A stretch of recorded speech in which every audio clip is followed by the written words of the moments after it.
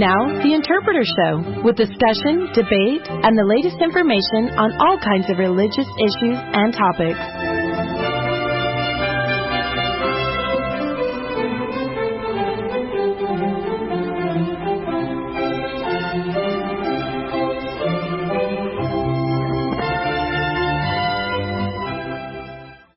Welcome. This is Interpreter Radio.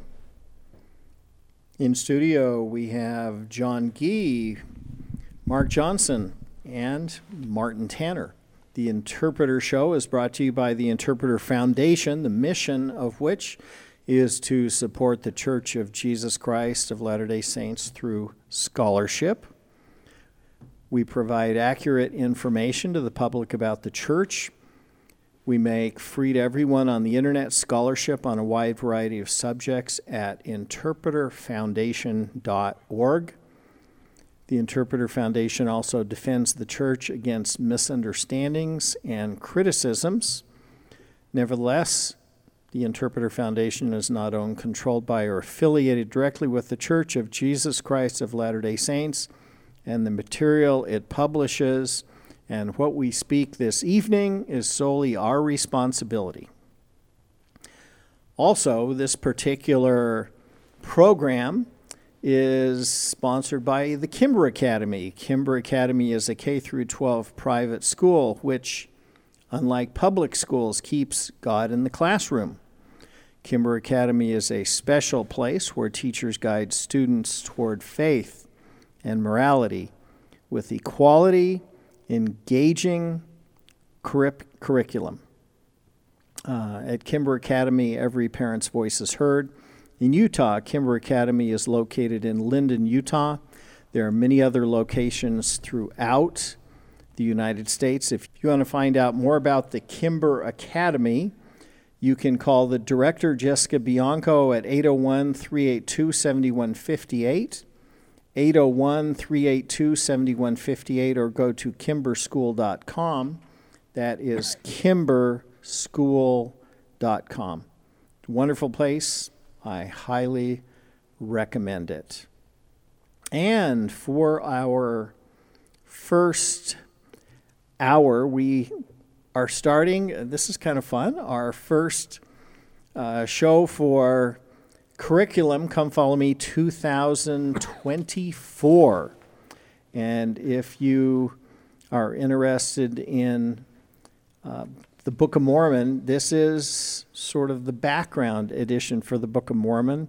This is the Come Follow Me curriculum for January 1st through the 7th, the introductory pages of the Book of Mormon for our first segment. And for our second segment, we're going to talk about some of the wonderful and amazing aspects of the Book of Mormon, and hopefully from some of the points of view that you may not be aware of.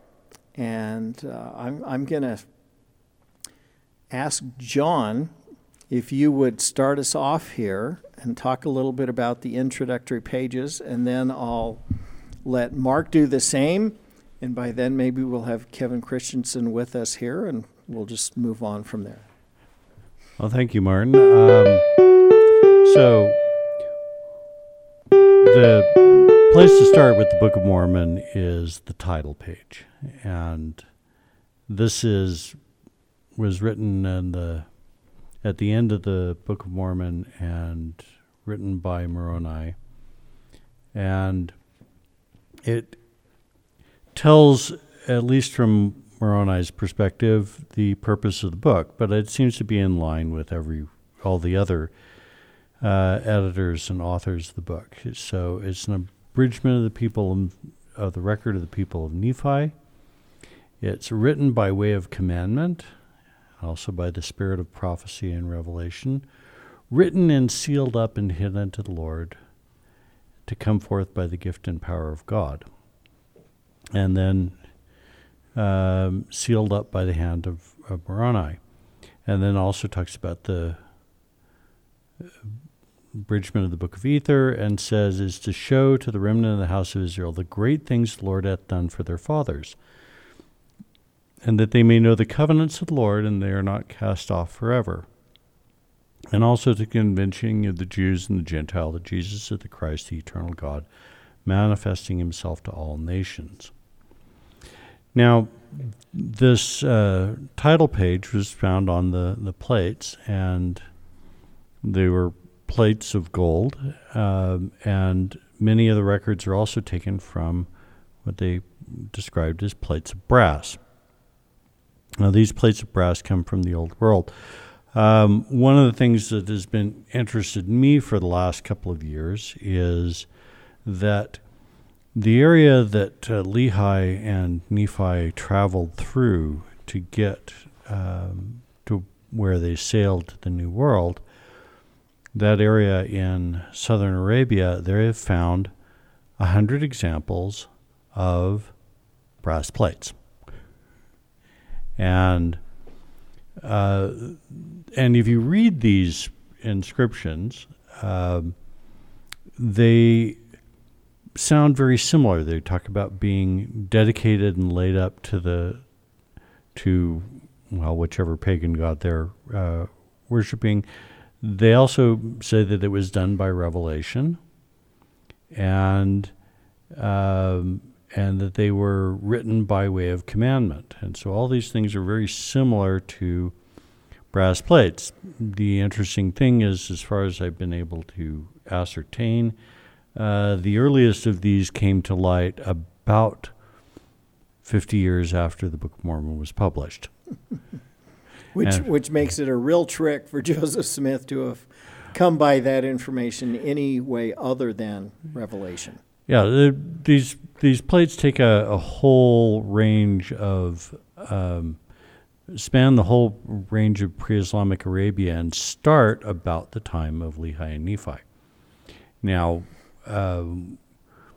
we can't really date them more accurately than usually with the paleography, and they're just starting to put together some of the historical times or inscriptions of that area. So maybe down the line we'll be able to pinpoint the date of some of these more accurately. You can't really carbon-14 date bronze or brass. No, yes. Yeah.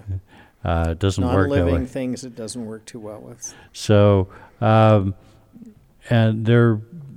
this is an interesting source and some interesting parallels to the language, at least in most of these plates, and with the title page of the Book of Mormon. Another interesting thing about these plates is that a lot of them are concerned with repentance.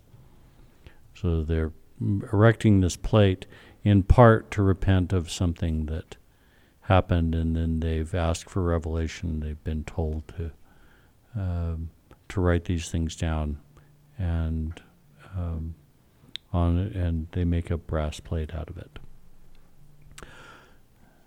So that's at least something to start out with. Mark? That is pretty cool. One of the things we're also going to talk just a little bit about is the idea of witnesses, how important witnesses are in the restoration of these texts. God is not going to just let us guess and just hang there without any kind of a witness of the truthfulness of this. He left an entire pattern that men and women followed to be witnesses to the plates, and I think that is really remarkable. A lot of the critics of the church have had an easy time supposedly explaining away the existence of plates in their own view, but they've got a problem, and that is the existence of witnesses who've left testimony, multiple testimonies, and you just they can't deny that. You can't go back and undo these testimonies that have been given. These testimonies stand as an eternal witness now for the truthfulness of the existence of the plates, for the translation of the Book of Mormon by the power of God, and other key factors of the restoration. And because of these witnesses, God is able to speak to us in the mouth of 2 or 3 witnesses, and we know that the Book of Mormon is true because of that. The Book of Mormon itself is also a witness. It's a witness that, God still remembers us. He still remembers, the promises that he made to, Nephi and Lehi, I guess, and his seed through Nephi and everyone else who was extended those blessings, all the way down through the extinct Nephites and, the later Lamanites and whatever remnant they have. The Book of Mormon is a witness to them, that God has not forgotten about them.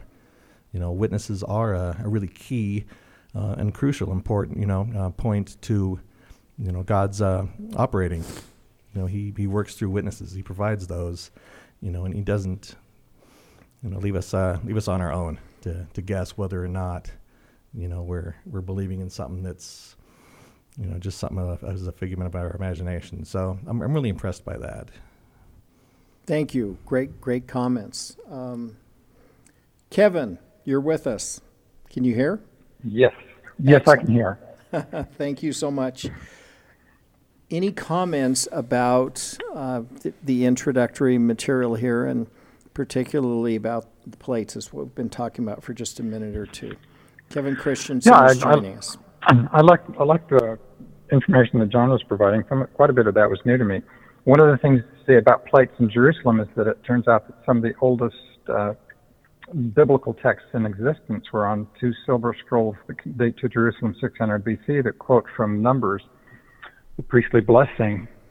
And so that not only has writing on metal from the books of Moses, but it turns out that the theme of that priestly blessing is to be able to go to the temple, and it says, "May the Lord's face shine upon you." And of course, that happens in the Book of Mormon in a number of places. That that's when Christ comes, that's one of the things that happens. So it's not just that you have writing on metal plates, but the themes are directly relevant to the most important moments in the Book of Mormon. So it's this kind of thing where there's a convergence of things. And when I read the accounts that were that come from the day, from the people that were there, one of the things that strike me is there's this. It's not just one person telling a story; it's lots of different people telling a story, and it's like everybody knew that Joseph had the plates. They're even his neighbors who were supposedly didn't believe him were searching his house and getting somebody who had supposedly another money digger from another town to try and locate them. So they knew that they had them, and there's enough different witnesses, different kinds of witnesses that tell things, ranging from Emma Smith talking about that she handled them. She moved them around, wrapped up in a pillowcase basically, and floated the edges of the leaves and felt them and described that. So there's something very tactical and physical, and that this definite presence that's there, to explain somehow. And of course, it's easy for people to say, well, they were obviously deluded or conspiracy or something, but it just the stories that try to explain it away, I think, have a far harder time than those that just accept that there was this real presence there, and these people dealt with it every day. I think Bushman wrote an essay a few years ago where he talked about that the critics of the church are far more likely to suppress this kind of information. And there's the tendency to, the Mormons would suppress the facts to try and come up with this story, but it turns out to be the critics that just don't want to talk about all of these witnesses and all of this, this sense that they're very tactfully, aware that there was something real there. They were seeing it and feeling it, and it had a profound effect on their lives that changed the course of their lives. Not just for, this, few years when the plates were in Joseph's possession, but for the rest of their lives and to their deaths. I think it was a few years ago, Elder Holland read the account of Joseph and Hiram reading from the Book of Mormon in Liberty Jail. That it was something that had come into their lives, and changed the course, and there at the end of it, it was something that they turned to for comfort. So I think the Book of Mormon is something that impresses me more and more the older I get, and that the case for the Book of Mormon is magnitudes better than when I was a kid.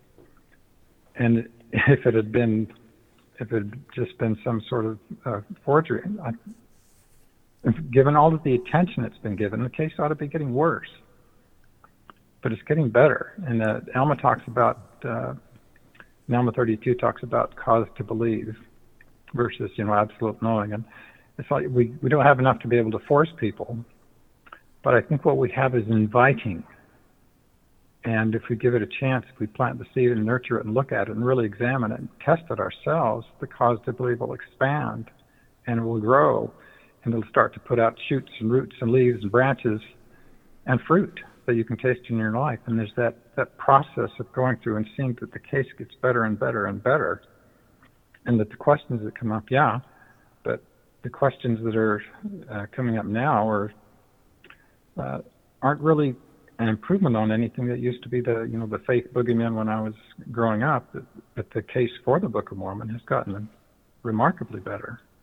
I just find it stunning that the amount of very well-trained people looking at the book and the story and the history from different perspectives and finding, I think, very impressive cause to believe that this thing was real, that these plates were real, that something miraculous and spiritual came into the lives of Joseph Smith and his family and his neighbors and those who were touched even just by the book. When Samuel Smith went out with a knapsack and the Books of Mormon, and you think about the impact of the one book he was able to give away, that it went from hand to hand to hand and touched Brigham Young and several other people.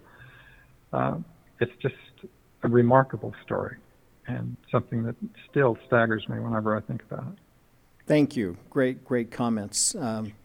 You were talking about the Ketiv Hinnom amulets that were the small little silver writings from the Old Testament. Those are a marvelous source. Thanks for bringing those up. One of the sources that's often brought up for Latter-day Saints is King Darius plates that date to about 550, maybe 486 BC, so slightly after Lehi left. But the fascinating thing to me about those is that they're golden and silver plates, and they're also found in a stone box, which is an additional point. Critics, and those also found 1938 in modern-day Iran, so that's well after Joseph Smith's era.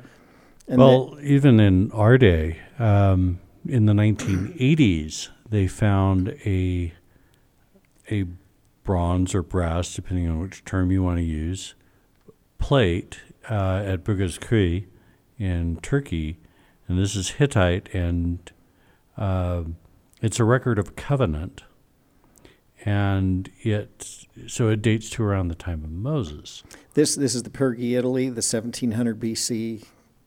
No, this is Burgazköy. Okay. The tablet they found there. It's about the size of a sheet of paper and about a centimeter thick, and 340 some odd lines of Hittite.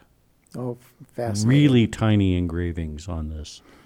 And then they also found, Ramses II left a record of a treaty, a covenant he made with the Hittites that was sent to him on gold and silver plates.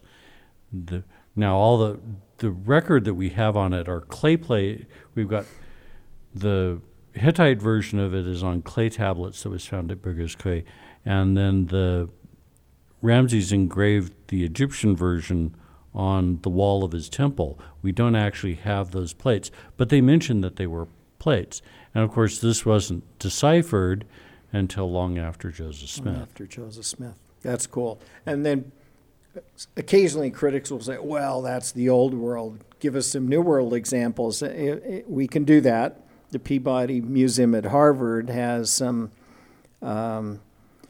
Mayan golden plates that were discovered in 1899 in the Chichen Itza area on the Yucatan Peninsula that date to about 720 AD. So that's a little bit later than the Book of Mormon narrative period, but it shows that that kind of thing was available in the general area in the New World. And so this is something that was on both continents. Yeah. So the plates themselves are interesting. As a record from plates, and that was what you would do to preserve particularly covenant material. Sure. And it's now much better attested for the time period of Lehi. They've also found from a little bit before then lead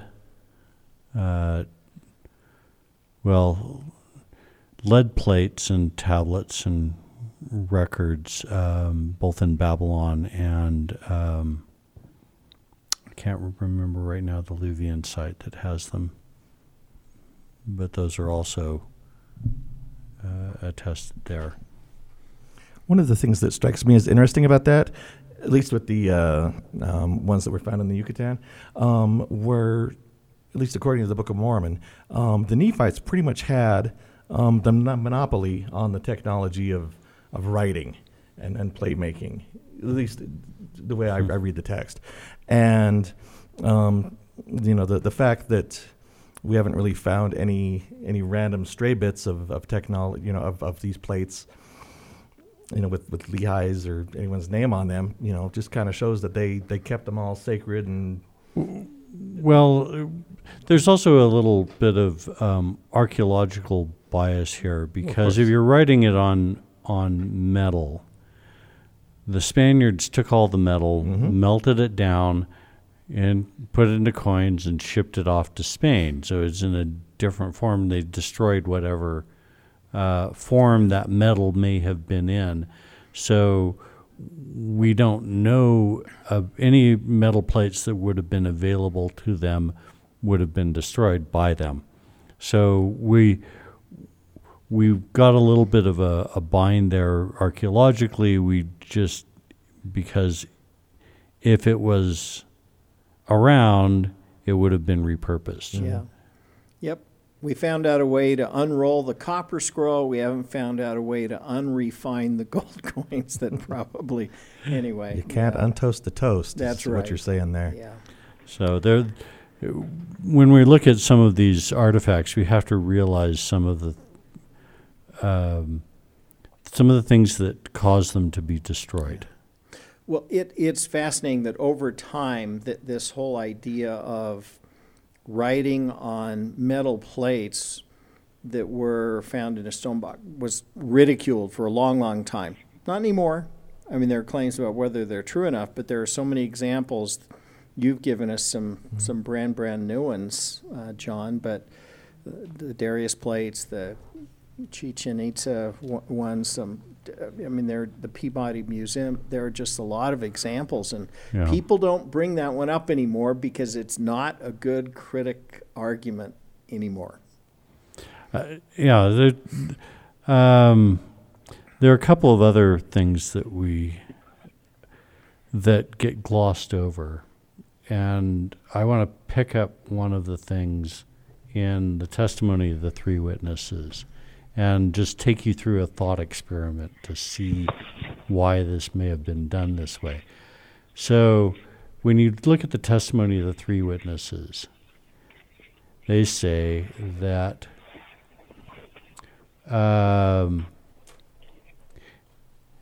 we know that they have been translated by the gift and power of God, for his voice hath declared it unto us. Wherefore we know of a surety that the work is true. So the translation, we often think, well, why didn't Joseph Smith translate it the normal way that people do? Why do it through the gift and power of God? And why take the plates back? Well, if we look at other archaeological discoveries, this is what we would expect to have happened. So if Joseph Smith takes out the metal plates. His first thought and it was that he could help out his family and he could sell them.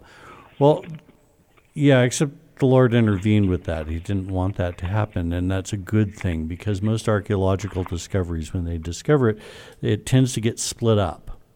And some of them get destroyed, and some of them go to different places. And so you would have these, in order to reassemble it, you'd have to piece it together from all over the place. As we see with the Dead Sea Scrolls. The Dead Sea Scrolls, Nag Hammadi, you can, or even the original manuscript of the Book of Mormon. So, and then if you got a translation, then every generation would want to redo it and criticize the previous generation's scholarship, and we would be haggling forever about what this word meant or that word meant and different proposals, and you'd never really get a firm fixed translation. It would be one of those things that only scholars looked at.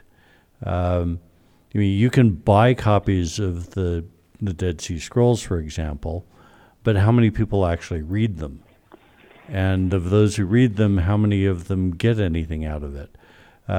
It's not going to change somebody's life the way the Book of Mormon is. So if it had come the normal route, we still wouldn't have a definitive translation at this date, even if we could read them. And there are lots of examples of how scripts change over time. People think that since I'm an Egyptologist, then I might be able to read the gold plates. Well, I might be able to read the plates of Nephi because that's about the time of, when that's closest to the Egyptian that I'm used to seeing. But I probably wouldn't have any clue how to read Mormon and Moroni script because Egypt had a period of civil war and the split between the North and South, and for about 200 years, and the scripts at the end of that time are mutually unintelligible. Egyptologists who have been trained in one can't read the other. You have to have been trained in both in order to be able to read them. And so this is not an easy sort of thing. And when we look at the South Arabian script, their script, they had basically a print form and a cursive form. And towards the beginning, you can understand where both of them come from, but 1,000 years later, they're not mutually intelligible. And we see in English how much the Bible has changed from 1611 to today. Most people, if they opened a 1611 photo reproduction, couldn't read it. Well, that's mainly the orthography. Yes. How you're used to have seeing the words spelled or so forth. The words themselves, if you put them in a different spelling, we don't have a problem with. And if you're somewhat linguistically creative or had a little training, the spellings aren't a terrible problem. But some of the word meaning has changed. Some of the word meanings have changed, yes. So conversation then meant conduct, and now it just means talking. And you add another 600 years onto that, and we see what could happen over time. 1,000 years ago, so the Book of Mormon covers a 1,000-year period. 1,000 years ago, English is basically Beowulf. That's right. And if you're not trained in that, you can't read it. With my kids coming home from school and they're trying to drop these cool new Gen Z words that are out there. My boy told me that I had Riz the other day, which apparently is charisma.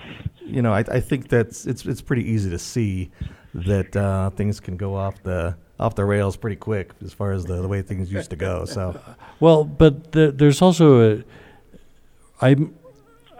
I wish I could prove this, but writing, I think, puts a drag on language development. And writing and literacy. I think oral cultures change faster than, as I say, I can't really prove it because the problem is that the only way you know about stuff from that far back is writing, which, under the hypothesis, puts a drag on the change. Maybe in another 1,000 years we could go back to our old CDs and find that out. Yeah, well.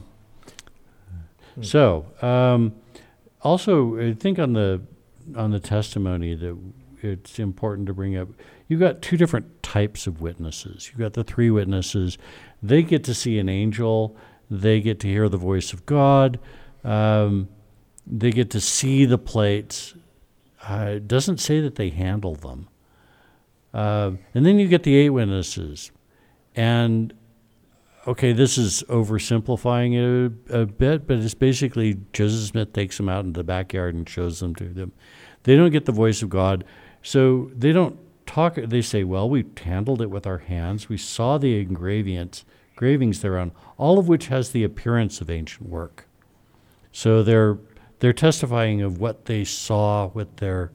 They didn't see a vision. They didn't hear the voice of God, and so they describe what they do see. And it's interesting to look at the number of times where they talk about seeing and knowing in these two testimonies. And I suppose also, since this is interpreter radio, we shouldn't go past without saying, you really want to look at this. They've got a docudrama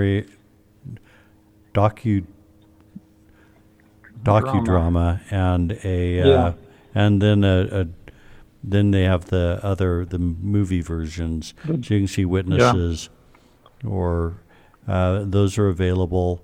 And so if you're really interested in this, go dig into it. And they are very high quality.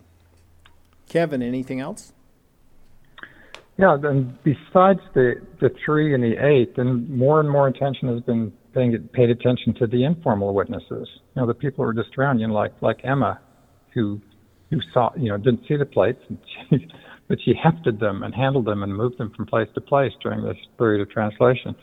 And there's Mary Whitmer, who was another who had a vision of the place. And also, I think somebody said that he saw through a window. He saw the corner of the plates. There are just things like that. Where just when I read those accounts of that early period, you just get the sense that everybody knew that they were there, that they were solid and that they were real, and even the ones that were wanting their share of the money digging loot, they felt like they were entitled, which is the motivation for the people searching the house. But they knew he had something. They knew something was going on. There's talks about people having seen the box that used to be on the Cumorah. That there's just this something like Bushman's book. He talks about it as like it's made a splash and you can see the ripples. We don't see the plates, but we can see the impact that it had on the lives of these people. And that the ripples are continuing, and it's that they're continuing in my life. That there's something that happened there that's that I still find fascinating, and it gets more and more so the closer I look. There's also this sense when just one more thing when I was go ahead. There was a Dead Sea Scrolls exhibition that went through Topeka, Kansas many years ago, and I was we were asked to go be ushers there, and I was standing by a replica of the gold plates there. Our gold plates. But the one thing that struck me when I looked at it is that it wouldn't fool anybody for a minute. It was the right size, but it wasn't beautiful workmanship. And there's in the statement of the 8 witnesses is that as many of the leaves that Joseph Smith translated, we'd examined with our hands. And I looked at this replica, and they'd only done a page or two at the top, and then the rest of it they left blank because it would have been too expensive. So that this kind of effort to create something beautiful and convincing, that you would show these people and have it change their lives. Whereas, when I looked at the replica, I thought, yeah, it kind of gives you the idea of it, but it's a replica. It's just there's no sense of the antiquity or the beauty or even the kind of effort that you could see on the engravings. You know, it was just not there. But Joseph Smith had something that had that kind of impact on people, and that even on himself. I think Terrell Givens talked about Joseph Smith. Some of the descriptions were just an admiration of the workmanship and the beauty of the things. So it's all this impressive feel, the solidity to it all that I find really impressive. And if somebody today with the technology that we have couldn't do something that looked adequate and convincing, how would somebody from Joseph Smith's era have been able to do that? It's absolutely impossible, which goes to the whole issue of the alternative ideas that some of the critics have come up with. You know, the Solomon Spaulding theory or view of the Hebrews, or Oliver Cowdery had some secret manuscript, or what. They're all so absurd and impossible that they're almost laughable. And the idea of where could he have come up with plates is even more difficult to explain. I'm glad you mentioned, Kevin, that the secondary witnesses. I've always been impressed with Martin Harris as a secondary witness, where he says he hefted the plates, and he knew from the heft they had to either be gold or lead, and that Joseph Smith couldn't borrow enough money to buy that much lead. And so Martin, you bring up the alternative examples. The one that just floored me that came out a few years back, Ann Taves, arguing, well, Joseph Smith wasn't deluded and he wasn't a deceiver, but there weren't any plates, and that's logically incoherent. That's right. That makes no sense. It's because if there aren't plates, he said there were plates. So he was either deceiving somebody or he was delusional. And she just excluded both of those, but she won't allow for the possibility of plates either. And that's just logically incoherent. Yeah. I think the tough part about it is that if we're not going to believe in angels or plates, then by all purposes, the Book of Mormon shouldn't exist. Especially if you consider I think the latest estimate is 57 days to translate it. Mm-hmm. To produce a 531-page book in 57 days. If anybody's tried to write that sort of stuff, and you only get one draft. That's right. I talked to Dan Peterson about when he put together his Abraham Divided book, which is a great work, but significantly shorter than the Book of Mormon. And he was saying, I had a really tough time with that 10 pages. I had done all the research for decades, and I had this computer, and I had word processing, and I had spell check, and I had, and they had none of this. It's just utterly impossible. And to be able to spit it out at that rate, and to have all these little coherent things. So I've noticed that recently there have been a resurgence in theories based on the Book of Mormon as we have it when Joseph Smith translated it. He translated 116 pages, picked up where he left off and basically in Mosiah, runs through the end, and then picks up the small plates. And a resurgence in arguments that there are these significant things that you can try to track as chronological development along the line if you read it in that order. But there are all these threads that connect that work if it's historical. But how does something that gets mentioned once in Mosiah, referring back to something that won't be translated until another 500 pages later, how does he remember to put in those threads if he's developing and changing the narrative as he's going along. It just doesn't work. And so there are lots of even things that it's called plates of brass. In Joseph Smith's day, they're calling that bronze. Yeah. And Joseph Smith is translating it all into early modern English. It's not his English. It's not English of anybody around him. It's English of the 1500s. And, so 300 years earlier, and he's translating it into really well into that form of language. It's just a language that he doesn't speak. He includes all of these things that I call verbal punctuation, little words to divide up sentences and paragraphs and structure the narrative, which he doesn't use himself. You don't find them used, or at least used that way, in his writings. It's an amazing production, and you dictate it all, and you've got one draft to get it right. Yeah. It's absolutely remarkable. It is really one of the things that John wrote a bunch of years ago, talked about how the Book of Mormon is impressive because of the style it was not written in. And you talked about, you kind of put some of the Book of Mormon dialogue in a style like a Pride and Prejudice it's not a product of Joseph's time. No, not a product of Joseph's time. Even the people that he talks about, the ancient inhabitants, that's not the way anybody was talking about it in his day.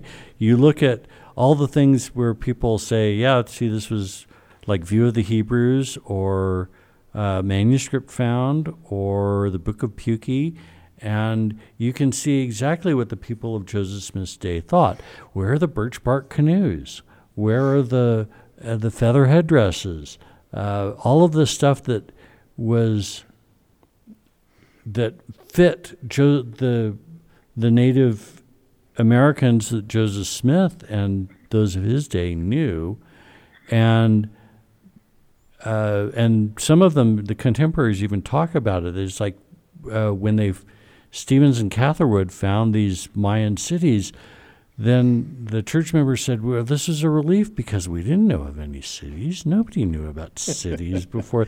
And Book of Mormon talks about cities. All of this stuff, and the Book of Mormon fits better archaeologically now than it did when I was born. You could probably make the same argument for the Book of Abraham. I'm not trying to get off topic or anything, but there are so many things in the Book of Abraham that really aren't reflective of that early age of Egyptology, like sphinxes or mummies or pyramids, or all that stuff is just absent in the Book of Abraham. Yeah, it's not the sort of book that everybody says, well, anybody would have written this in Joseph Smith's day. No, we have those sorts of attempts, and it doesn't read like the Book of Mormon. So in our last 10 minutes, gentlemen, let me invite each one of you to talk about the idea of how the Book of Mormon is something that you can be a witness for, how you can help other people by using your own witness for the Book of Mormon, and perhaps how the content of the Book of Mormon itself has affected and changed your life. In other words, in what way would you personally be a witness? Can I go first? One of the things that has really struck me in my reading of the Book of Mormon, especially Nephi's writings, is how he has hinged the accuracy of his writings to the legitimacy of Christ. How he says that if you find that my writings are true, therefore you'll know that Jesus is the Christ. You'll know that he's the promised Messiah who's going to come. And Nephi, he sets his whole argument for Christ based, stand or fall based on, his records being true and his experiences, being correct.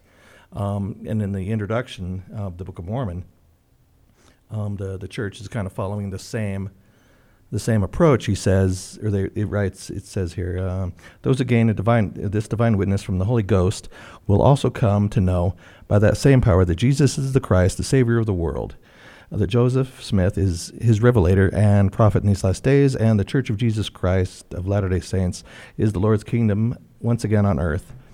By reading the Book of Mormon and knowing it's true, it points us back to Christ. And I think that we can witness of Christ by taking the Book of Mormon seriously. That'd be my recommendation. Thank you. Kevin. It has this capacity to change lives in interesting ways. And like, for example, in one of the first things I published in this was a comparison between near-death experience research and the Book of Mormon. And I realized that, Alma's conversion happened nigh unto death. Is that like these near-death accounts? And it turns out, yes, it was. And Paul, so he showed all the after effects. Then I go a little bit further and I start looking at addiction recovery, and it turns out that the 12 steps of addiction recovery are in the Book of Mormon. And the way that Hebrew writing likes to work is with comparison and contrast. They'll tell similar stories and there'll be a difference, and in that difference you can see it'll illuminate differences in character. And Alma sees the angel and he's converted, so you think, oh well, if only I could see an angel I'd be converted. But there's also the story of Laman and Lemuel seeing an angel and not being converted. And then it goes back to this thing that works in addiction recovery. It's the step 4 they call the searching and fearless moral inventory, where take a close look at your life, all the things you've done and how it's hurt other people, and just how it's affected your decisions. And part of that is deconstructing the grievance story, they'll say. So you look at Alma, the first thing he does after seeing the angel is he looks at his own sins. Zeezrom, when he's talking to Amalek and Alma, he doesn't see an angel, but he looks at his own sins. After Laman and Lemuel see the angel, they start talking about their grievances, their resentments. Laban is a mighty man. He can slay 50, yet he can kill 50. Why not us? And it's all, for them, it's all grievance and self-justification. So it's not the angel, it's the life review that changes people. And this kind of detail, to me, that brings out that there is this profound insight in the book that is far beyond Joseph Smith's capability or anyone's capability at that time. And that's why it changed his life, and it changed his. John. You look at the Book of Mormon, and it's not... One of the most impressive things about it is that although it's one of your best guides to ancient history. You look at the processes that happen in there, and you can see it working out if you're looking in the Romans or you're looking in the Hittites or ancient Israel, ancient Assyria. You can see some of the same processes that are described historically. But it's not satisfied with just telling a story about the past. It specifically addresses the reader and brings it in. It says, if you want to see a God of miracles, you want to live in that, come live in that. To get your own witness for the Book of Mormon. It describes somebody going through that process almost a dozen times, but then ends and says, you can do it yourself, and you can get your own witnesses. You don't have to take our word for it. You can live in a world where God works miracles, and all you have to do is humble yourself and ask, and you can get your own answer. And that's where, as scholars, we may have that witness. We don't usually talk about it, but that basis is available to all the readers of it. And most books don't invite you, certainly ones that are trying to be fake or tell a fantasy world, don't invite you to pray about it and find out it's real. One of the things that I have always remembered was one of the earliest, and this kind of dates me, but one of the early was one of the very first farms banquets. And I remember that then Elder Eyring, who of course was not in the First Presidency at the time, came and spoke and said words to the effect of, "You Latter-day Saint scholars are doing some wonderful things with the Book of Mormon.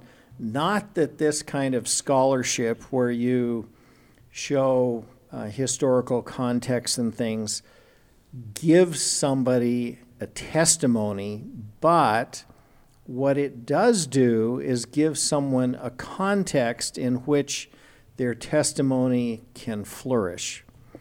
And it would be a little bit like the difference between running into somebody who says, "I can't believe in Jesus because he was not a real person."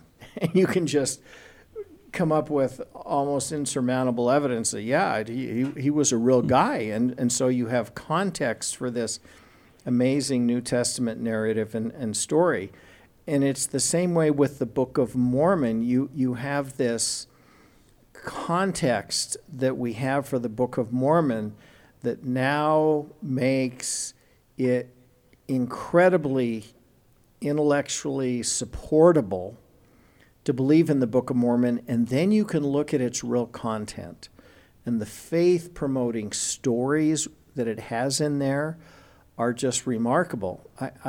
The first few times I ever read the Book of Mormon, it just had an enormous impact on me, and I wasn't reading about for historicity or earmarks of this or that. I was just reading it for the content, and I had not run into critics at that point in time, and it was just a joyous experience. The content is just sublime and wonderful. Some of the most, "Oh, that I were an angel. I will go and do the things that the Lord hath commanded." Why? Because he's always going to prepare a way. There are some of the most amazing scriptural statements in there of truth that can be found anywhere. Yep. We have 2 minutes. I want to tell our listeners how grateful we are and how excited we are from the Interpreter Foundation to talk about the Book of Mormon this year, and also mention that during our next hour, the four of us will be back: John Gee, Kevin Christensen by phone, Mark Johnson, and I'm Martin Tanner. We're going to talk some more about some of the details that we have about the Book of Mormon that might be of interest to you as you wend your way through the Book of Mormon study, and maybe we'll also get some insights from our scholars here by phone and in studio about ways that you might want to tackle that approach. And with that, we will be back on the other side of the break. Stay tuned. This is Interpreter Radio.